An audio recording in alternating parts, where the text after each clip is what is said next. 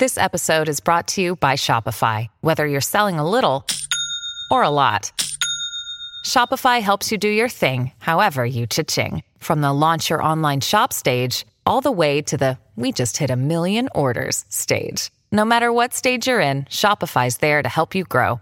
Sign up for a $1 per month trial period at shopify.com/special offer, all lowercase. That's shopify.com/special offer. Monday Matinees begin right here on the Mutual Audio Network.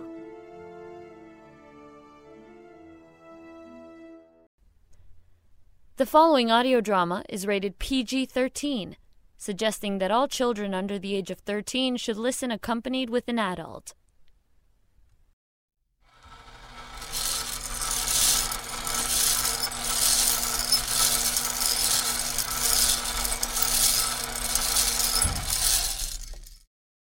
Chatterbox Audio Theater presents In the Penal Colony by Franz Kafka. It's a unique apparatus. I stood in a small, deep sandy valley, closed in on all sides by barren slopes, watching as the officer in charge made adjustments to his machine. I was to witness the execution of a soldier condemned for disobeying and insulting his superior. In addition to the officer and me, there were 2 others present. The condemned, a vacant-looking man with a broad mouth and dilapidated hair and face, and a soldier who held a heavy chain which bound the condemned. Was ist das? Ruhe. While the officer spoke my language, it was clear that neither the soldier nor the condemned man understood us. There. It's all done now. Have a look at it here. But, as I was saying, from now on, the machine will run itself. Up to this point, I had to do some work by hand, but now the apparatus should work entirely on its own. Of course, breakdowns do happen. I really hope none will occur today, but we must be prepared for it. The apparatus is supposed to keep going for 12 hours without interruption. But if any breakdowns do occur, they'll only be very minor, and we'll deal with them right away. Now, I don't know whether the Commandant had already explained this apparatus to you. No. Ah, well then. This apparatus is our previous Commandant's invention. I also worked with him on the very first tests and took part in all the work right up into its completion. However, the credit for the invention belongs to him alone. Have you heard of our previous Commandant? Nein. Well, I'm not claiming too much when I say that the organization of the entire penal colony is his work. We, his friends, already knew at the time of his death that the administration of the colony was so self-contained that even if his successor had 1,000 new plans in mind, he would not be able to alter anything of the old plan. At least not for several years, and our prediction has held. The new Commandant has had to recognize that. It's a shame that you did not know the previous Commandant. However, I am chattering, and this apparatus stands here in front of us. As you see, it consists of 3 parts. The one underneath is called the bed, the upper one is called the inscriber, and here in the middle, this moving part is called the harrow. The harrow? Yeah, the harrow. The name fits. The needles are arranged as in a harrow, and the whole thing is driven like a harrow, although it stays in one place and is, in principle, much more artistic. You'll understand in a moment. So here is the bed, as I said. The whole thing is completely covered with a layer of cotton wool. The condemned man is laid out on his stomach on the cotton wool, naked, of course. There are straps for the hands here, and for the feet here, and for the throat here to tie him in securely. At the head of the bed, here, where the man, as I have mentioned, first lays face down, is this small protruding lump of felt, which can easily be adjusted so that it presses right into the man's mouth. Its purpose is to prevent him screaming and biting his tongue to pieces. Of course, the man has to let the felt into his mouth, otherwise the straps around his throat would break his neck. That's cotton wool? Yeah, it is. Feel it for yourself. It's a specially prepared cotton wool. That's why it looks so unrecognizable. I'll get around to mentioning its purpose in ein Moment. So the man would be lying down? Yeah, now listen. Both the bed and the inscriber have their own elektrische Batterien. The bed needs them for itself, and the inscriber for the harrow. As soon as the man is strapped in securely, the bed is set in motion. It quivers with tiny, very rapid oscillations from side to side and up and down simultaneously. You will have seen similar devices in mental hospitals. Only with our bed, all movements are precisely calibrated, for they must be meticulously coordinated with the movements of the harrow. But it's the harrow which has the job of actually carrying out the sentence. What is the sentence? You don't even know that? I don't. Forgive me if my explanations are perhaps confused. I really do beg your pardon. Previously, it was the Commandant's habit to provide such explanations, but the new Commandant has excused himself from this honorable duty. The fact that with such an eminent visitor, he didn't even once make you aware of our form of sentencing is yet again something new, which I was not informed about it. In any case, I am certainly the best person able to explain our style of sentencing, for here I am carrying the relevant diagrams drawn by the previous Commandant. Diagrams made by the Commandant himself? Then was he in his own person a combination of everything? Was he soldier, judge, engineer, chemist, and draftsman? He was indeed. Our sentence does not sound severe. The law which a condemned man has violated is inscribed on his body, carved into his flesh with the harrow. This condemned man, for example, would have inscribed on his body, "Honor your superiors." Does he know his sentence? 9. He doesn't know his sentence? No, it would be useless to give him that information. He experiences it on his body. But does he nonetheless have some general idea that he's been condemned? Not that either. No. Then does a man not also yet know how his defense was received? He has had no opportunity for defense. But he must have had a chance to defend himself. The matter stands like this. Here, in the colony, I have been appointed judge, in spite of my youth, for I stood at the side of our old commandant in all matters of punishment, and I also know the most about the apparatus. The basic principle I use for my decision is this. Guilt is always beyond a doubt. Other courts could not follow this principle, for they are made up of many heads, and in addition have even higher courts above them. But that is not the case here, or at least it was not that way with the previous commandant. It is true, the new commandant has already shown a desire to get mixed up in my court, but I have succeeded so far in fending him off, and I will continue to be successful. You want this case explained? It's simple, just like all of them. This morning, a captain laid a charge on this man that had been sleeping on duty. For his task is to stand up every time the clock strikes the hour and salute in front of the captain's door. That's certainly not a difficult duty, and it's notwendig. It's necessary, since he is supposed to remain fresh, both for guarding and for service. Last night, the captain wanted to check whether this man was fulfilling his duty. He opened the door on the stroke of 2 and found him curled up asleep. He got his horsewhip and hit him across the face. Now, instead of standing up and begging for forgiveness, the man grabs his master by the legs, shook him, and cried out, "Throw away that whip, or I'll eat you up." Those are the facten. The captain came to me an hour later. I wrote up his statement, and right after that, the sentence. Then I had the man chained up. It was all very simple. I see. If I had first summoned the man to interrogate him, the result would have been confusion. He would have lied, and if I had been successful in refuting his lies, he would have replaced them with new lies, and so forth. But now I have him, and I won't release him again. Now, does that clarify everything? But time is passing. We should be starting the execution, and I haven't finished explaining the apparatus yet. Yes, of course. As you see, the shape of the harrow corresponds to the shape of ein Mann. This is the harrow for the upper body, and here are the harrows for the legs. This small cutter here is the only one designated for the head. Is that clear to you? Will the commandant be present at the execution? That is not certain. That is why we need to hurry. Schnell. As much as I regret the fact, I will have to make my explanation even shorter. But tomorrow, once the apparatus is clean again, the fact that it gets so very dirty is its only fault, I could add a detailed explanation. But for now, only the most important things. When the man is lying on the bed and it starts quivering, the harrow sinks onto the body. It positions itself automatisch in such a way that it touches the body only lightly with the needle tips. Once the machine is set in this position, this steel cable tightens up into a rod. And now the performance begins. As it quivers, it sticks the tips of the needles into the body, which is vibrating from the movement of the bed. Now, to enable someone to check on how the sentence is being carried out, the harrow is made of glass.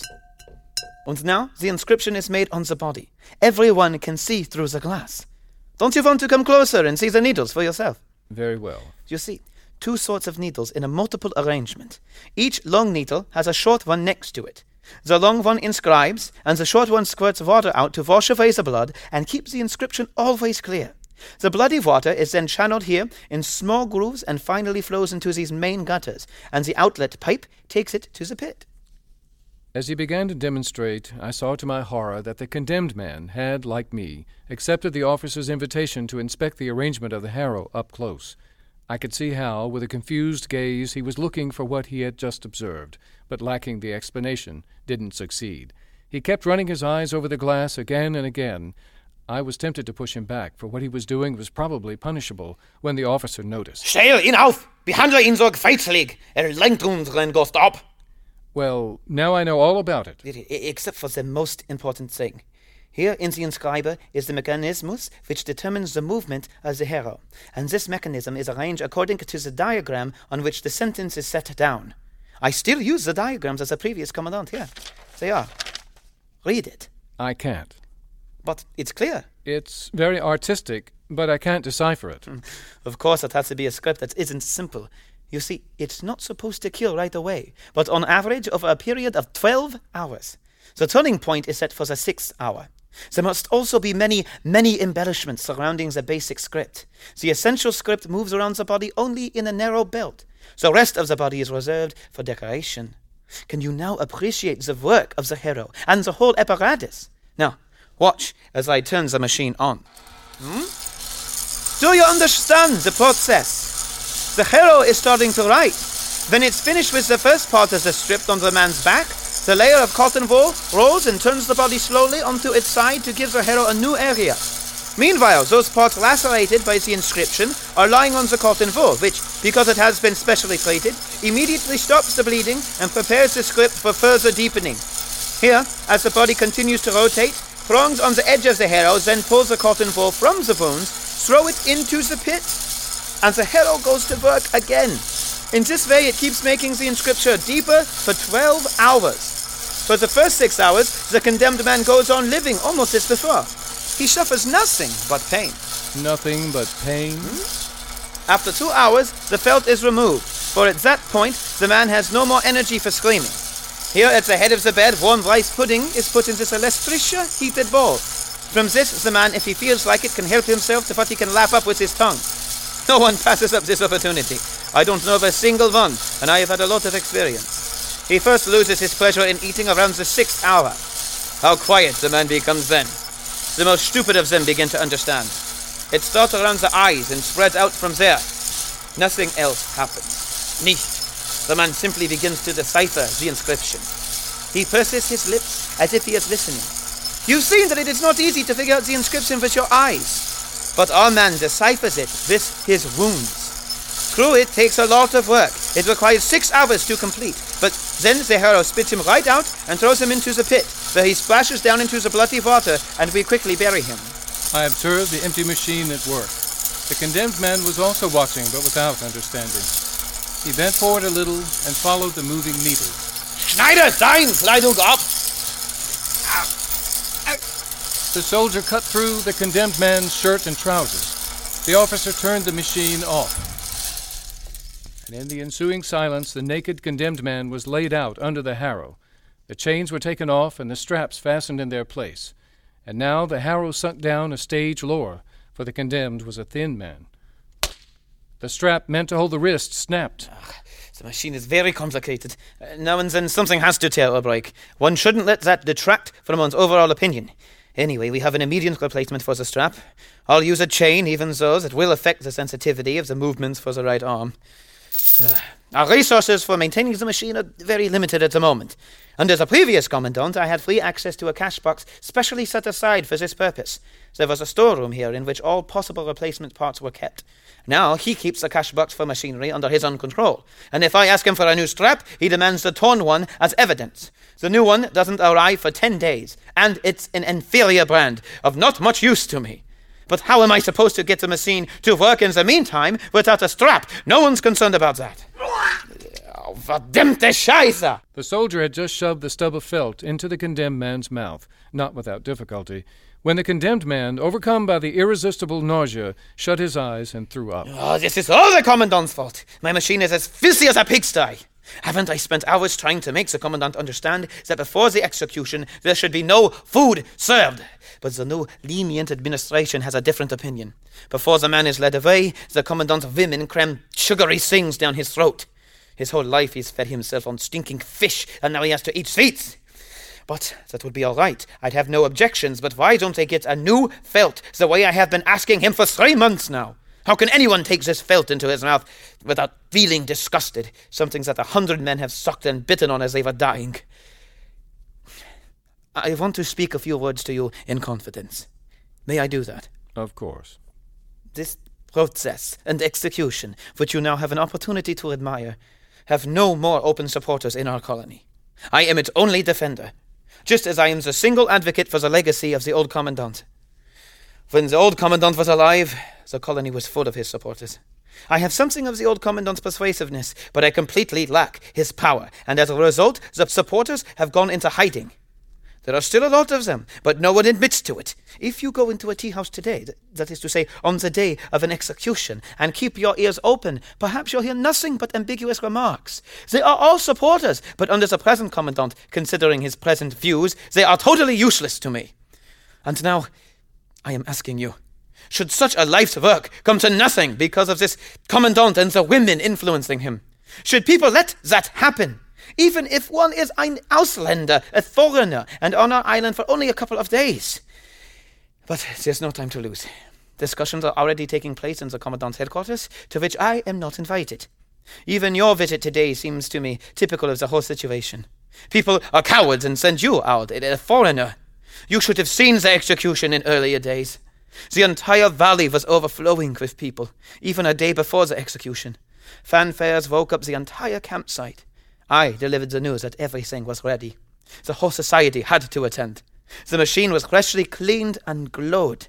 For almost every execution, I had new replacement parts. In front of hundreds of eyes, all the spectators stood on tiptoe right up to the hills there. The condemned man was laid down under the harrow by the commandant himself. What nowadays has to be done by a common soldier was then my work as senior judge, and it was an honor for me.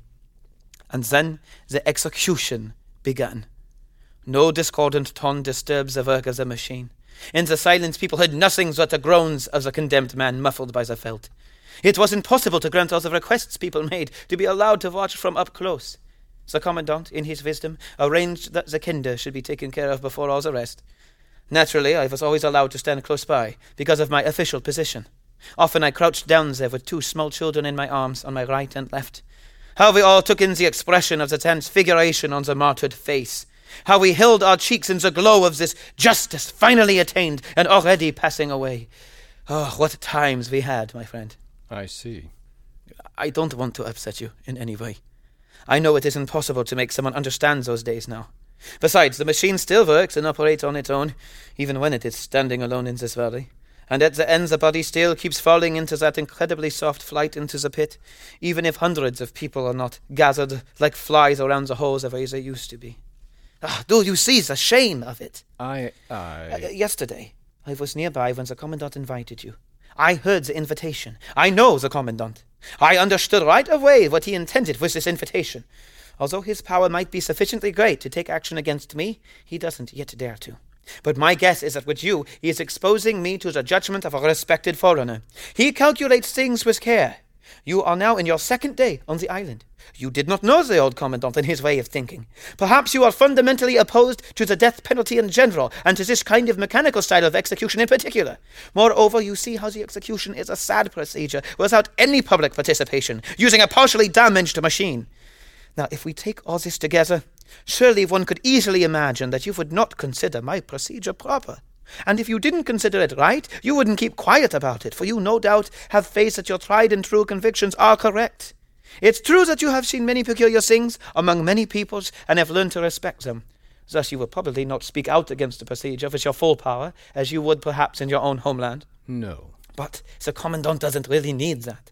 A casual word, merely a careless remark is enough. It doesn't have to match your convictions at all, so long as it corresponds to his wishes. I am certain he will use all his shrewdness to interrogate you. You will say something like, among us the judicial procedures are different, or with us the accused is questioned before the verdict, or we had torture only in the Middle Ages.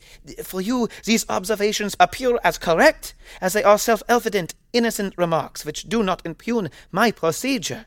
But how will the commandant take them? How will he take them? I see him now. Our excellent commandant. The way he immediately pushes his stool aside and hurries out to the balcony. I see his women as they stream after him. I hear his voice.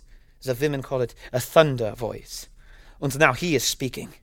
A great explorer who has been commissioned to inspect judicial procedures in all the countries has just said that our process, based on the old customs, is inhuman. After the verdict of such a personality, it is, of course, no longer possible for me to tolerate this procedure. So from this day on, I am ordering and so forth. You want to intervene. You didn't say that what he is reporting. You didn't call my procedure inhuman. By contrast, in keeping with your deep insight, you consider it most humane and most worthy of human beings. You also admire this machinery, but it is too late. You don't even go onto the balcony, which is already filled with Die Frauen. You want to attract attention, you want to cry out, but a woman's hand is covering your mouth, and I and the old Commandant's work are lost. You're exaggerating my influence. The Commandant has read my letters of recommendation. He knows that I am no expert in judicial processes, and if I were to express an opinion, it would be just that of a layperson, no more significant than the opinion of anyone else, and in any case far less significant than the opinion of the Commandant. You don't know the Commandant. For he and all of us are concerned, you are, forgive the expression, to a certain extent naive. Your influence, believe me, cannot be overestimated. Your verdict is no doubt already fixed. If some small uncertainties remain, witnessing the execution will remove them. And now I am asking you, help me with the Commandant. How can I do that? It's totally impossible. I can help you as little as I can harm you. You can do it. You could do it. I have a plan which must succeed. You think your influence is insufficient. I know it will be enough, so listen to my plan. To carry it out, it's necessary, above all, for you to keep as quiet as possible today in the colony about your verdict on this procedure. Unless someone asks you directly, you should not express any view whatsoever. But what you do say must be short and vague. People should notice that it's difficult for you to speak about the subject, that you feel bitter, that if you were to speak openly, you'd have to burst out cursing on the spot. You should give only brief answers, something like, yes, I have seen the execution, or yeah, I've heard the full explanation. That's all, nothing further. For that will be enough of an indication for people to observe in you a certain bitterness, even if that's not what the Commandant will think. Naturally, he will completely misunderstand the issue and interpret it in his own way. But my plan is based on that. Tomorrow, a large meeting of all the higher administrative officials takes place at the headquarters under the chairmanship of the Commandant. He, of course, understands how to turn such a meeting into a spectacle. You will certainly be invited to this meeting. Now, tomorrow, you are sitting with the women in the Commandant's box. With frequent upward glances, he reassures himself that you are there. After various trivial and ridiculous agenda items designed for the spectators, the judicial process comes up for discussion. I will stand up and report on today's execution. The Commandant thanks me, as always, with a friendly smile. And now he cannot restrain himself. He seizes this excellent opportunity. The report of the execution, he'll say, or something like that, has just been given. I would like to add to this report only the fact that this particular execution was attended by the great explorer whose visit confers such extraordinary honor on our colony, as you all know. Even the significance of our meeting today has been increased by his presence.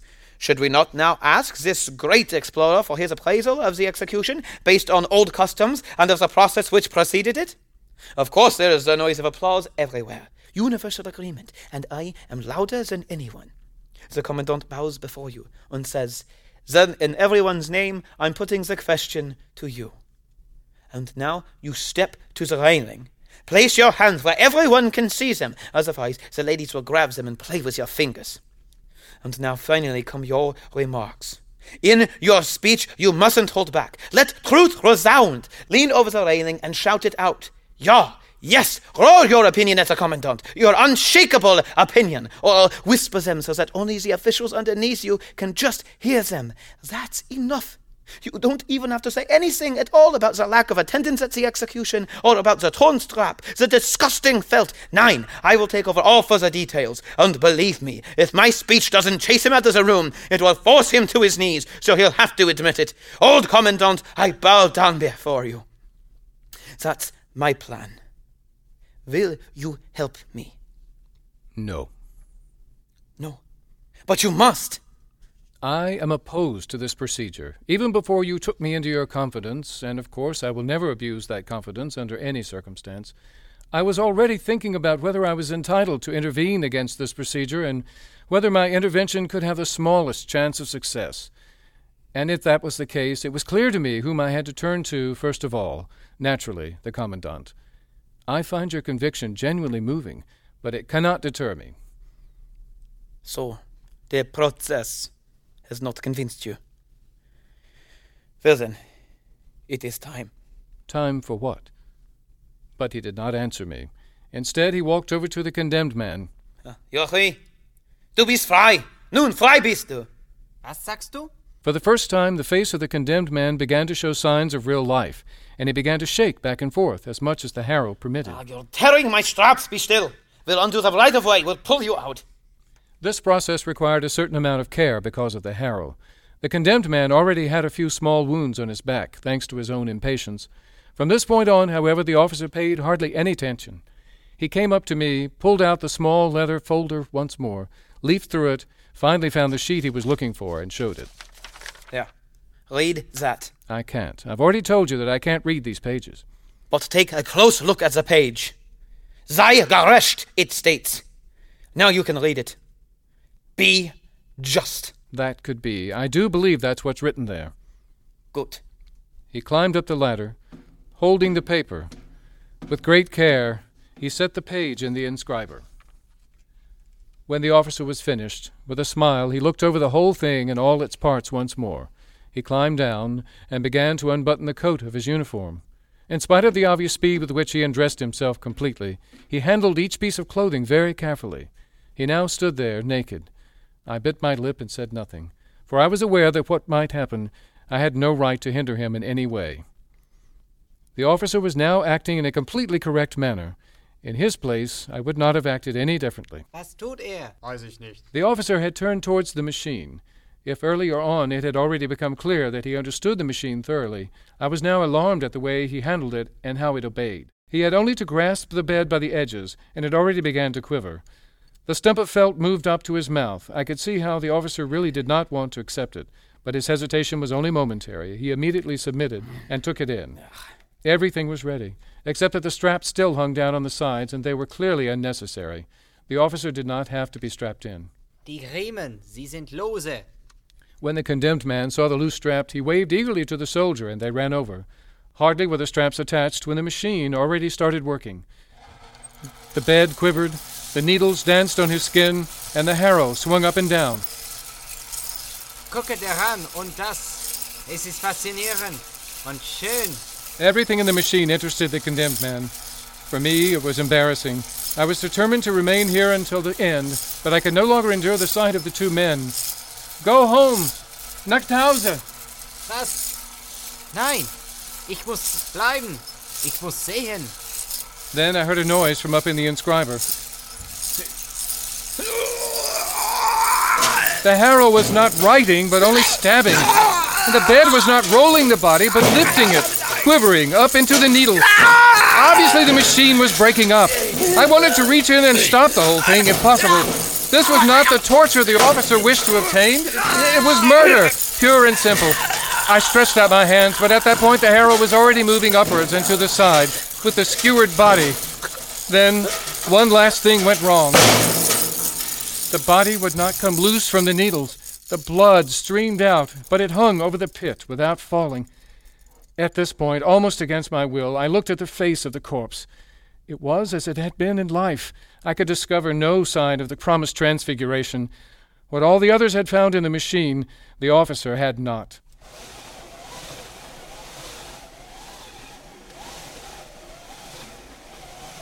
Later that day, I made my way to the tavern where the old commandant was buried. He had been denied, I was told, a place in the cemetery. There, in the tea-house, under a table in the corner, was a gravestone that read, "Here rests the old commandant. His followers, who are not permitted to have a name, buried him in this grave and erected this stone. There exists a prophecy that the commandant will rise again after a certain number of years, and from this house will lead his followers to a reconquest of the colony. Have faith and wait." When I had read it and got up, I saw the men standing around me and smiling as if they had read the inscription with me, found it ridiculous, and were asking me to share their opinion. I acted as if I did not notice, walked to the harbor, and left the penal colony.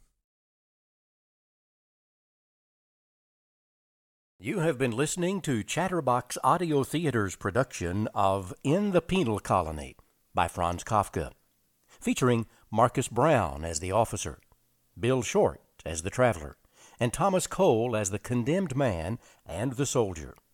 Produced and directed by Andrew Sullivan. This is your announcer, Tom Badgett. Chatterbox Audio Theater is a nonprofit, web-based community theater that advances the exchange of ideas by channeling creativity and artistic collaboration into recorded audio works that enlighten, entertain, and inspire. Download all of our shows free at www.chatterboxtheater.org.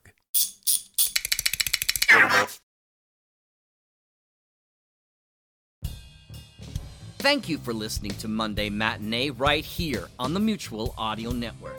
Please consider subscribing to other days of the Mutual feeds, including Tuesday Terrors for horror, Wednesday Wonders, our science fiction and fantasy magazine, Thursday Thrillers for action, adventure, mystery, and crime drama, Friday Follies, our end-of-the-week comedy series, Saturday Story Circle for kids and families alike, and Sunday Showcase, bringing you the very newest in audio releases for the week from our United Artists of Audio, right here on the Mutual Audio Network.